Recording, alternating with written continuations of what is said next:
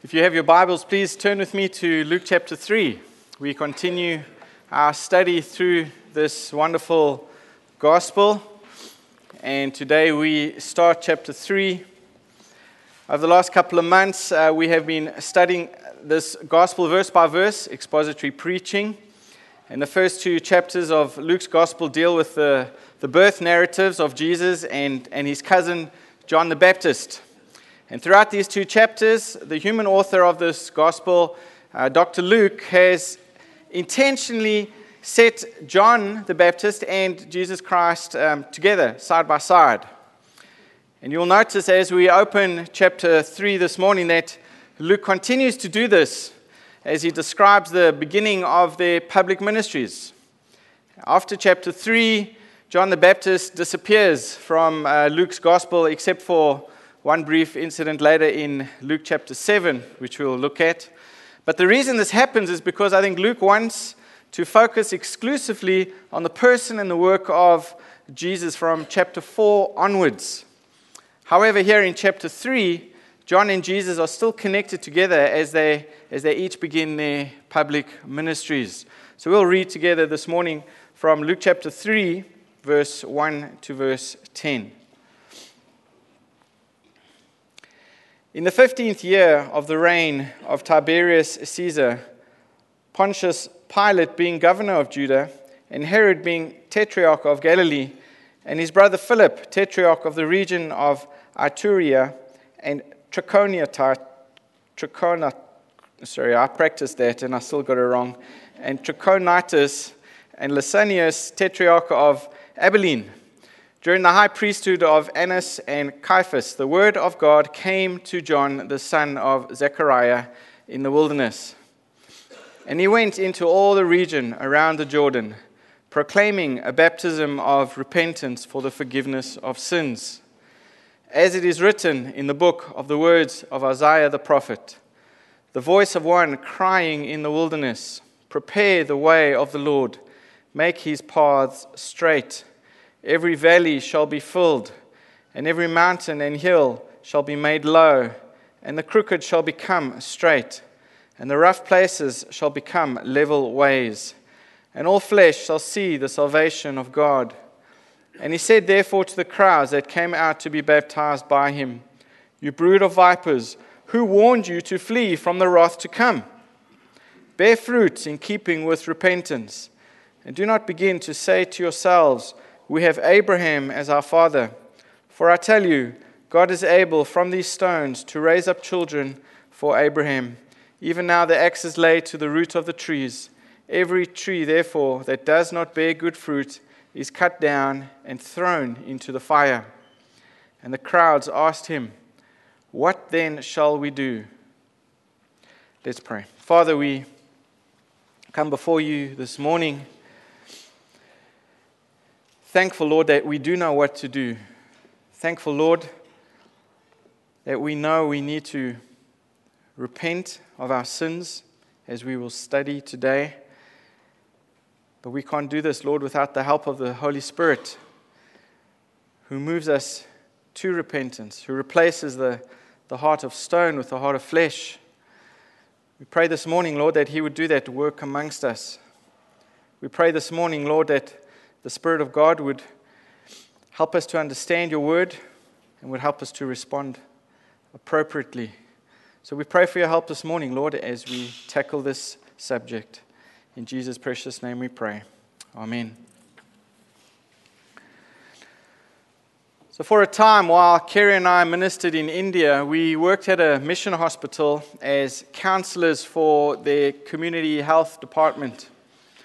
But one day, a father brought his son to the hospital who had a cancerous tumor that had developed in his mouth.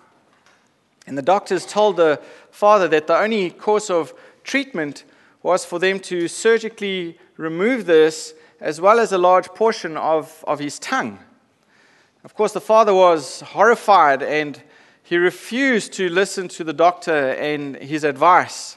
He said that he would never allow his son to be disfigured like that.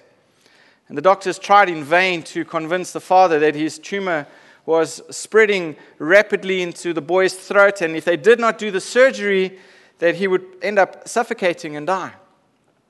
But despite all the advice, despite all the warnings, despite the good intentions of the doctors, to save the boy's life, the father took his son out of the hospital. And we heard the very next day that the boy had died. He had suffocated just as the doctors had predicted. And our scripture passage today reminds me a lot of that story. We come to a portion of scripture like this, and we can respond in one of two ways. We can be offended and respond negatively like the Pharisees and the Sadducees did, or we can humble ourselves and let the sharp-edged Word of God do the necessary work of removing this cancerous sin that will eventually destroy us if it is not dealt with. We need the correct diagnosis, and we need the correct treatment. We need the truth. And God's message for us through John the Baptist is, because of God's coming wrath, we must make sure that our repentance is sincere, that our repentance is genuine, that our repentance is true and not false. So let me show you the context this morning. My first point is from verse 1 to 2. And last week, if you were at the Rock Conference, Dr. Peter Williams reminded us that we can trust the Gospels because they are rooted in actual history. And that's exactly what is happening here in the first couple of verses. I think that's what Luke is doing here by helping us see the context, that it is rooted, in fact, in history. And these leaders mentioned in the first two verses were real. They were actual historical figures. And Luke, he lists here 7 leaders to show us, of course, that the gospel is, in fact, true. This is not a fairy story that illustrates a spiritual truth or some moral lessons. It is true history that happened at a particular time and at a particular place. So Luke begins at the top there. Look at verse 1. Tiberius Caesar. He was the stepson of Augustus Caesar.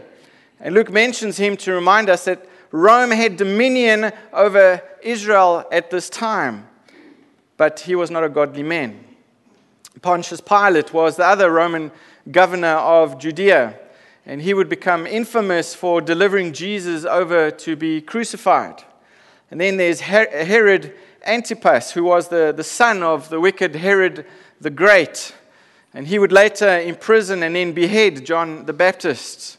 And Herod's brother Philip, as this I mentioned there, he ruled over a region to the east and the north of Galilee. Lysanias was a governor of Abilene, further to the northeast. And the prominent spiritual Jewish leaders were Annas and Caiaphas. And Luke mentions them as sharing one priesthood. Of course, these are Jewish leaders that are mentioned. Annas had been a high priest from AD 6 to AD 15, but he had been deposed by the Roman authorities, and several of his sons, and eventually his son-in-law Caiaphas, would replace him.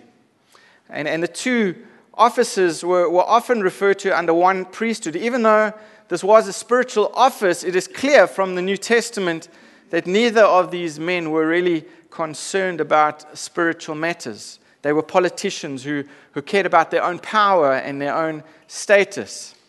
So beside the historical lesson that we have here, I believe the names are mentioned for a reason. And Luke is really painting a picture for us. He wants us to understand the political and the spiritual conditions when John began his ministry. It was in this corrupt political and spiritual situation with Israel under Rome's thumb that John and Jesus began their ministries. And God's covenant people were under this cruel political and military domination of the Roman Empire. And furthermore, Israel's spiritual leaders were also corrupt, and that didn't help the situation either. There was widespread biblical ignorance, and there was apostasy, and the people longed for a political and military leader who would bring freedom. And they were praying for this Messiah who would do that. And they hoped that God's Messiah would do this for them in a physical way. Of course, it had been 400 years since there had been a prophet in Israel as well. And the prophets would call the people to spiritual renewal and to reform. And this hadn't happened for 400 years. And they were really in a bad situation. There was a bad circumstances that they were living in. And bad times abound everywhere, isn't it? But times are especially bad when there is no word from God, where there is no word from the Lord. And those who knew God and waited for the consolation of Israel, they must have at times despaired. But they knew that what they needed was not better politicians. They needed a word from God, which leads to my second point. We see the preparation in verse 3 to verse 6. In verse 3, John's preaching is described as a baptism of repentance for the forgiveness of sins. So remember back in chapter 1, the angel Gabriel had told Zechariah that John's ministry would be. He said the scriptures, we see it in Luke chapter 1, verse 16 and 17. The Bible says, "He will turn many of the sons of Israel to the Lord their God, and he will go before him in the spirit and power of Elijah to turn the hearts of the fathers to the children and the disobedient to the wisdom of the just." So Angel Gabriel's words here explain what Luke means by repentance in chapter 3 there. Notice there in Luke 1, notice the repetition of the word turn. He will turn many of the Israelites to the Lord their God. Look at the next verse. He will turn the hearts of the fathers, and he will turn the hearts of the disobedient. That's what repentance really means. The word turn is a good definition for repentance. There is a turning of direction of our life and the affections of our hearts so that we become more orientated on God and the love, and we end up loving the things that he loved. Remember the church in Thessalonica, they were known because they had turned from worshiping their idols to serve the true and living God. There was a proper repentance. There was a genuine repentance that took place. They were going in this direction, and they turned to worship the true and the living God. This is the meaning of repentance, the turning of the direction of our life. You know, I often pray for us as a church that the Lord would help us love Him more and hate our sins more. And that's a turning, isn't it? That's a repentance, that we would hate the things of the world and that we would love the things of God. That is a turning. But the turning mentioned right here is a turning of the direction of our life and affections. And he calls them here, notice in Luke chapter 3, John calls the Pharisees to demonstrate their repentance. He says it's one thing just to say you've repented, but it's another thing to demonstrate it in your life. And he calls them to demonstrate the seriousness of their repentance by accepting baptism in the River Jordan. Now, this was a remarkable demand. This was coming, remember, from the prophet John to his own countrymen, his own kinsmen, the Jewish people. Now, in the context in which John lived, baptism had one main significance among the Jews. It was a symbolic rite that proselytes had to go through to become Jewish. So a proselyte was obviously somebody who was a Gentile. He was a non-Jew that wanted to follow the faith of the Jews. And in order to do that, he had to be baptized. Any Gentile had to be baptized in order to become a Jew. Now understand the context here. John's baptism was very offensive because he was speaking to the Jews. It implied that unless the Jews were willing to repent, they were not really Jews at all and could not count on the promises of God's blessings, could not count on the covenant that God had made with his spiritual family, his spiritual chosen people. Or to put it another way, in calling these Jews to accept baptism of repentance for the forgiveness of their sins, John was telling the people that they cannot rely on their Jewishness for salvation. They couldn't rely on their ethnicity for salvation. They had to change their hearts towards God. This was a revolutionary, a radical message that they had not heard in 400 years. And Luke's understanding of John's baptism is that it implied that the way was open for Gentiles to repent. It was open for everybody to be forgiven. And the issue here was not that they converted to a nationality. The issue was that they repented of their sins. This baptism demonstrated that. This baptism demonstrated that. Look at verse 4 to 6. This is a quote from Isaiah chapter 40. But look at verse 4. It starts with the words, "As it is written in the book of the words of Isaiah the prophet." So Luke quotes here from Isaiah 40, verse 3 to 5. But it shows us that this is figurative language. This is a figurative language. And of course, it's a problem with the sinful heart of man. The sinful heart of man receiving the King of Kings and his salvation. Isaiah pictures the scene when a king announced, of course, that he would visit a remote village. And of course, to get to that village, there was not a clear road. There was a rocky, twisted, up and down mountain trail, which was good enough for the villagers, but it was not suitable for the king. So the village people had to clear the road. They had to make the road straight. They had to fill in all the ravines and the potholes and level the mountains in order for the king to arrive. This is a spiritual picture. You know, living in India or even in South Africa or maybe the country where you're from, we learn to live with potholes on the roads.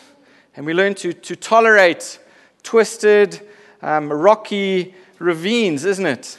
But this is not physical roads that Isaiah is talking about. He's talking about our hearts here. Our hearts are full of this impurities, these potholes, these ravines of sin.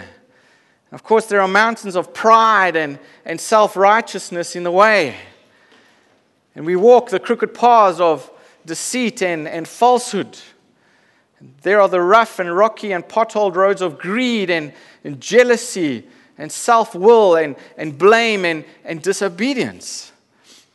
What Isaiah is saying is the king doesn't travel on those types of roads. The King of Glory is coming. We're in big trouble. We're in big trouble. Now don't misapply this analogy.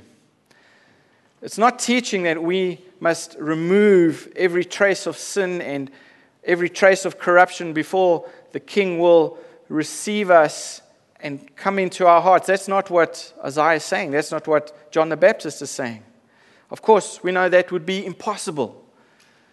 The Holy Spirit is the one who needs to convict us of our sins. The Holy Spirit is the one who has to grant us repentance. We need to recognize our spiritual condition. We need to recognize this, the hearts, the sinful, wicked hearts that we have. We have to face the bad news about ourselves as sinners before we can welcome God's gracious salvation. Now, while studying this passage, the story of Dashrath Manjhi came to mind. In 2015, a Bollywood movie was released about his story, based on his story. And the movie was called Manjhi, the Mountain Man. It's an incredible, true story of a man, Dashrath Manjhi, who single-handedly carved out a road from a 300-foot tall mountain so that his people could reach a doctor in time. Now, Manji came from a small remote village in Bihar, North India, that was bordered on the south by a steep ascending quartzite ridge that prevented road access to the closest town that provided them with the amenities that they needed. And in 1960, Manji's wife was badly injured and died because the nearest town with the doctor couldn't be reached on time. And as a result of his experience, Manji resolved to, on his own, cut a roadway across the ridge to make access to this village. And he carved a path 100 meters long, 7.7 meters deep, and in places 9.1 meters wide to form a road from the ridge of rocks. Of course, this took him 22 years to complete. And only after he died in 2007, official roads between his village and the nearest town were eventually paved for people to use. Now, this was a gigantic effort. This was a huge effort from one single human being. But again, please don't misapply this analogy. No matter how amazing we think we are, or no matter how much we have achieved in this lifetime, we cannot, outside of Christ, earn any favor before God with our good works. Ephesians 2, verse 8 and 9 tells us, "For by grace you have been saved through faith. And this is not your own doing, it is the gift of God, not a result of works, so that no one may boast." So the analogy we have from the prophet Isaiah is not teaching that we must remove every trace of sin and corruption before we receive the King into our life. He's not teaching that. The Holy Spirit has to convict us of this awful sin so that we recognize our need for God's salvation. And again, we need to see the bad news about ourselves as sinners before we can welcome God's gracious salvation. My third point, my last point this morning is from verse 7 to 10. The message. The message, John's message to these brood of vipers. Notice that John, at this point, hasn't even spoken yet. He hasn't even spoken. Everything so far has been Luke's description and Luke's interpretation of John's ministry. Now, John finally speaks. And what we hear is confirmation of what we've already heard from Luke. See there in verse 7. He said, therefore, to the crowds that came out to be baptized by him, "You brood of vipers, who warned you to flee from the wrath to come?" So John's question here, who warned you to flee from the wrath to come? Of course, this question questions the motives of the listeners, isn't it? Even though they may go through the outward ritual of water baptism, they still needed to examine their hearts. Were they truly repentant toward God for their personal sins? Or were they just following the religion? Were they just going through the motions? And the picture behind John's language was that when there was a brush fire, or when a farmer would burn the stubble from his field, any snakes, of course, would slither away and try and escape ahead of the flames. But as soon as the snakes were safe, they would continue with their normal activities, their poisonous activities, their crooked activities. Because, of course, they were by nature snakes, and they would follow their nature. And they were just trying to save their skin so that they could go on with their normal lives. And what John is doing here in this verse is warning us of the dangers of false repentance. He's warning us of the dangers of just going through the motions, just doing what you think you need to do in order to avoid the wrath of God. There is such a thing as false repentance, folks. And this is why John is emphasizing this message. Why is repentance so important? Well, of course, it's a prelude to the coming ministry of Jesus the Messiah, isn't it? Look at verse 3 again. It says, John went into all the region around the Jordan, proclaiming a baptism of repentance for the forgiveness of sins. And then in verse 8, John says the same thing to the crowds, that they must bear fruit in keeping with repentance. This is repeated. This message was important. Why? Why was fruit of repentance so important? Well, think about it for a minute. Later on, John would say the Messiah, the Lamb of God, Jesus Christ, has come to do what? To take away the sins of the world. And the ministry of Jesus, the Messiah, is to atone for our sins, to provide the way for the forgiveness of sins, to provide a just and righteous basis whereby our loving Heavenly Father can forgive us of our sins. Now, what could possibly make our ears deaf and our hearts hard to such a glorious message? And the sad truth is, folks, people reject this message. People reject this wonderful good news. And the reason, I think, is because people do not adequately appreciate the truth that we need to be forgiven. And you cannot be forgiven of sin if you don't believe that you have sinned. If you don't believe that you are a sinner, you have no need for forgiveness.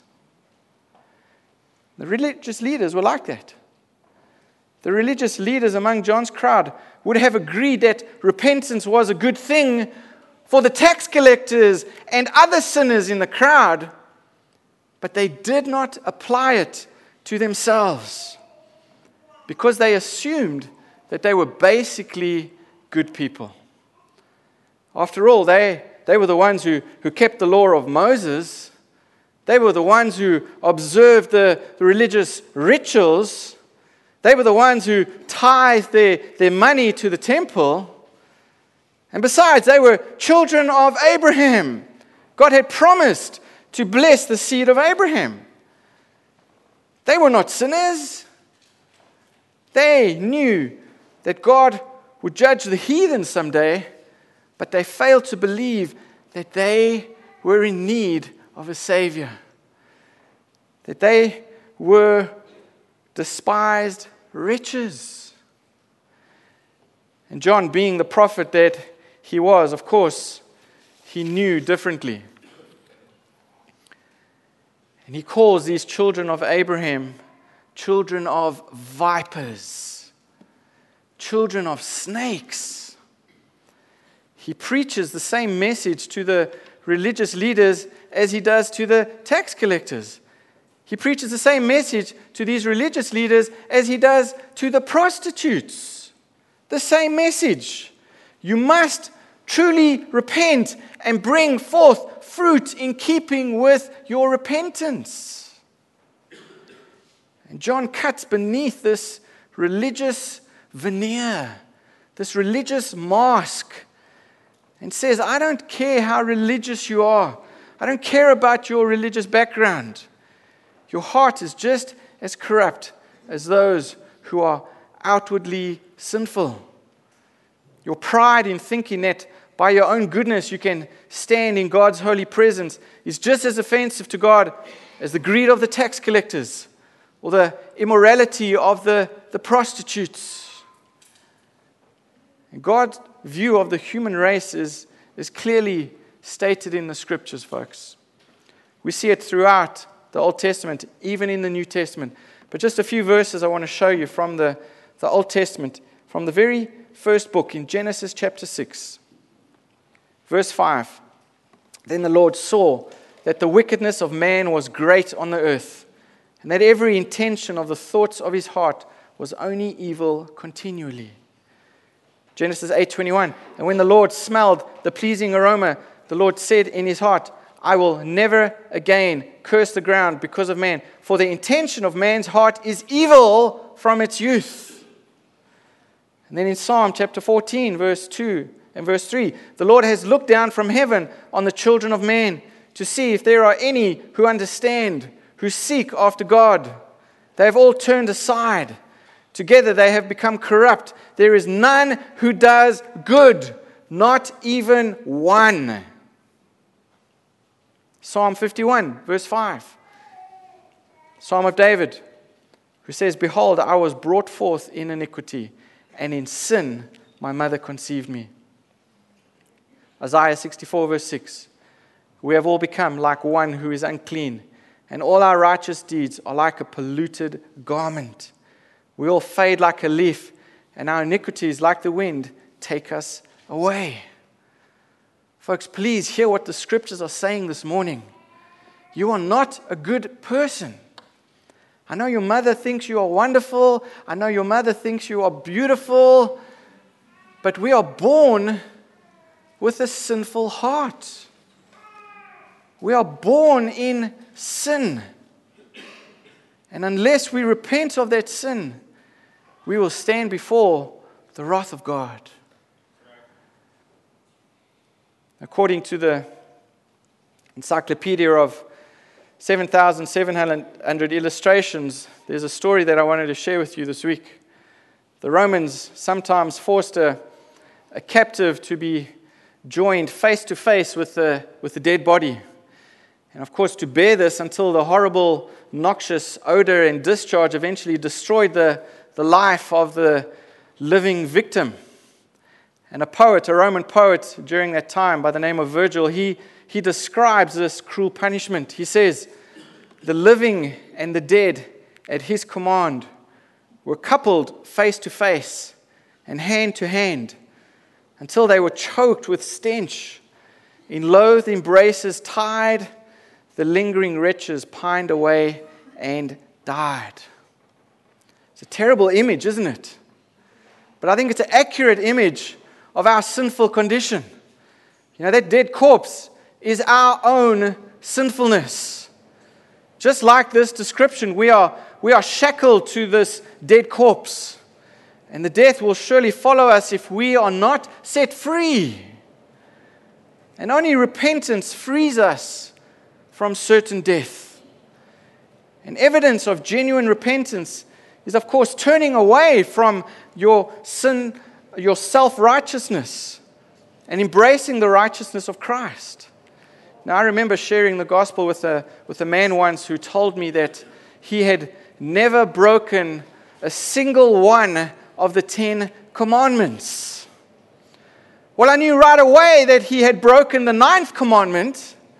And the 9th commandment says that you shall not bear false witness, that you shall not lie.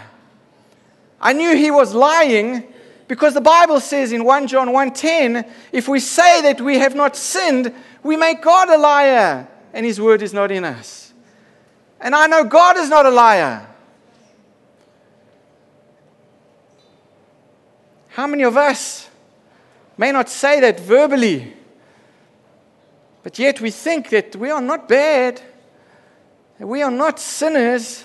We don't need God's forgiveness. We don't need to keep coming to him and asking for forgiveness. You know, often 1 John 1:10 we use as an evangelical verse, isn't it? When we share the gospel with people, if we confess our sins, he is faithful and just to forgive us our sins and to cleanse us from all unrighteousness.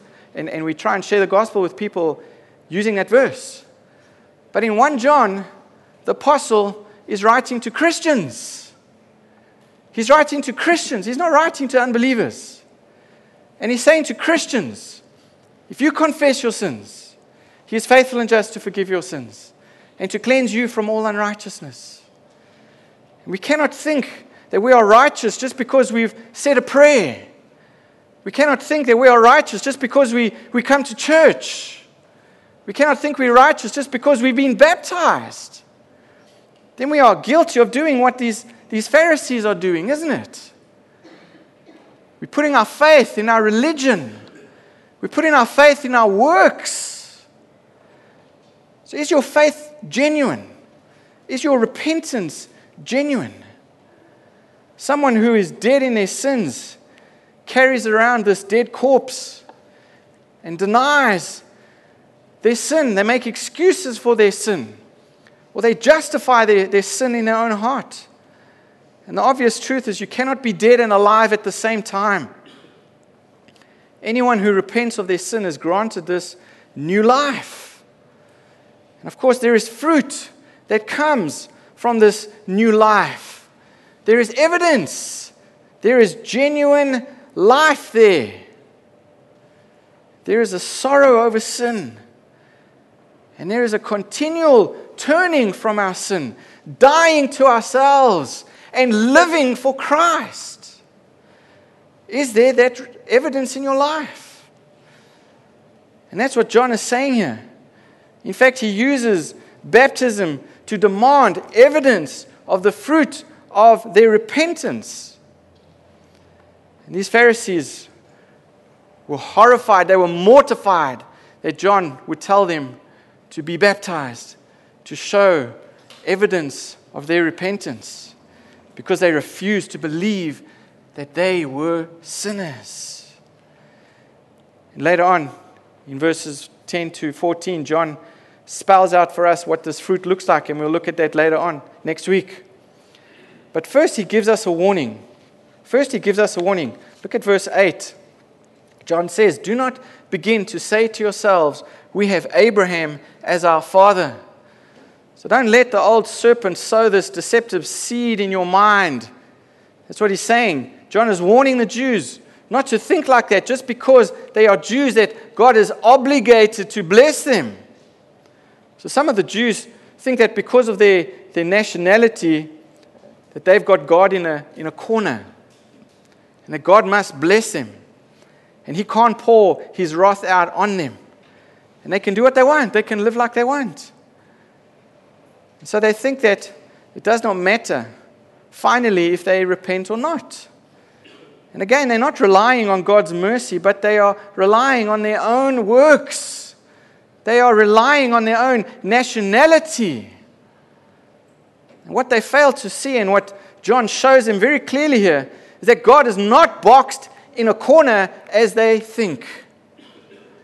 He is able to keep His promises to Abraham and to put a stop to their boasting in their ancestry. And He says, I will wipe you all out. I can wipe you all out and raise up my children from the stones. I'm able to do that. If you are not willing to bear the fruits of repentance, if you are not willing to put your faith and trust in me. And so verse 9 really repeats the warning in verse 7. And he says, "Even now the axe is laid to the root of the trees. And every tree, therefore, that does not bear good fruit is cut down and thrown into the fire." And what he's saying is, don't trust in the kind of tree that you are. If there's no fruit of repentance, you will be destroyed. It doesn't matter if the tree is Jewish or Gentile. What matters is repentance. And the Jews are a great lesson to all of us who tend to rely on anything for our salvation other than the mercy of God. In verse 10, Luke says that the crowd asked him, "What then shall we do? What then shall we do?" And I think this question probably came from someone in the crowd who was at this point convicted of their sins. Someone who saw their need for a Savior. And think about this for a moment. You may have expected John to have said, well, eat locusts and wild honey and live a simple life like I do. That's what you need to do. But he didn't say that. You know, he could have said, keep the rituals in the temple faithfully. But he didn't say that. His answers are very practical here.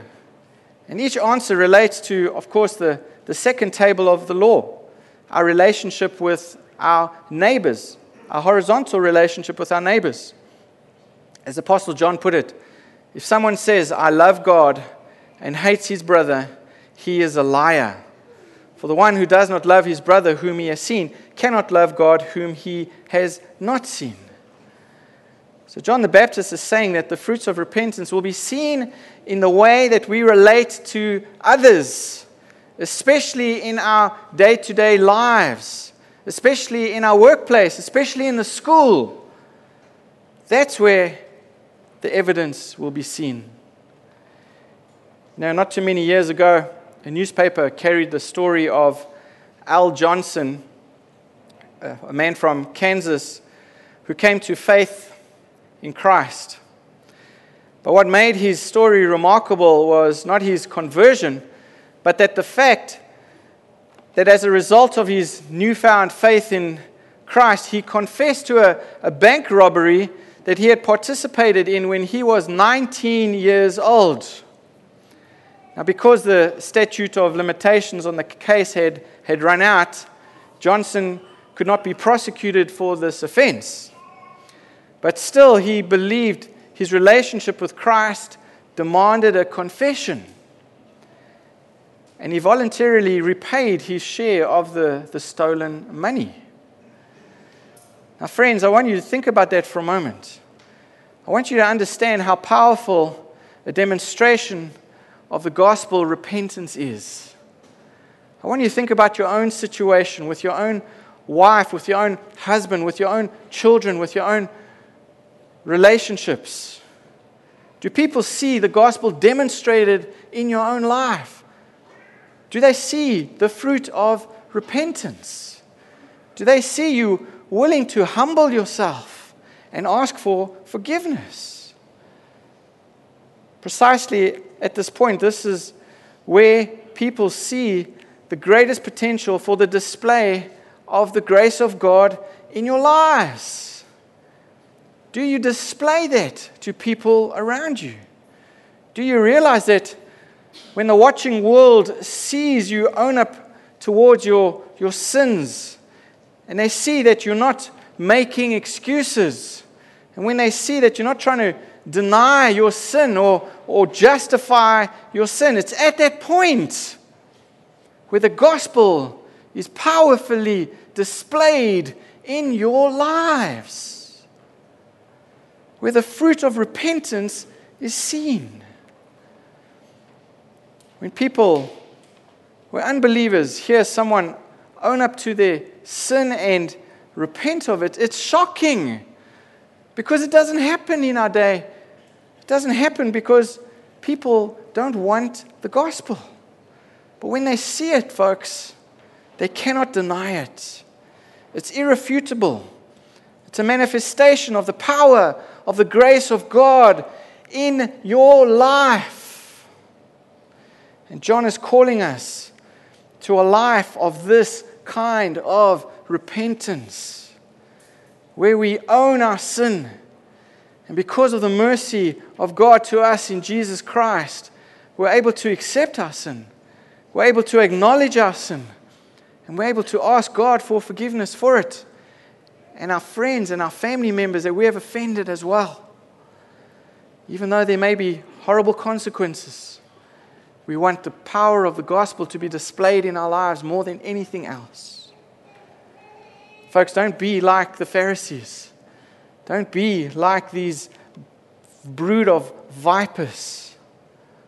Display the evidence of the gospel in your life so that God may receive all the glory and that we may receive all the joy. John and Jesus call us to repentance. Have you repented of your sins? Let's pray.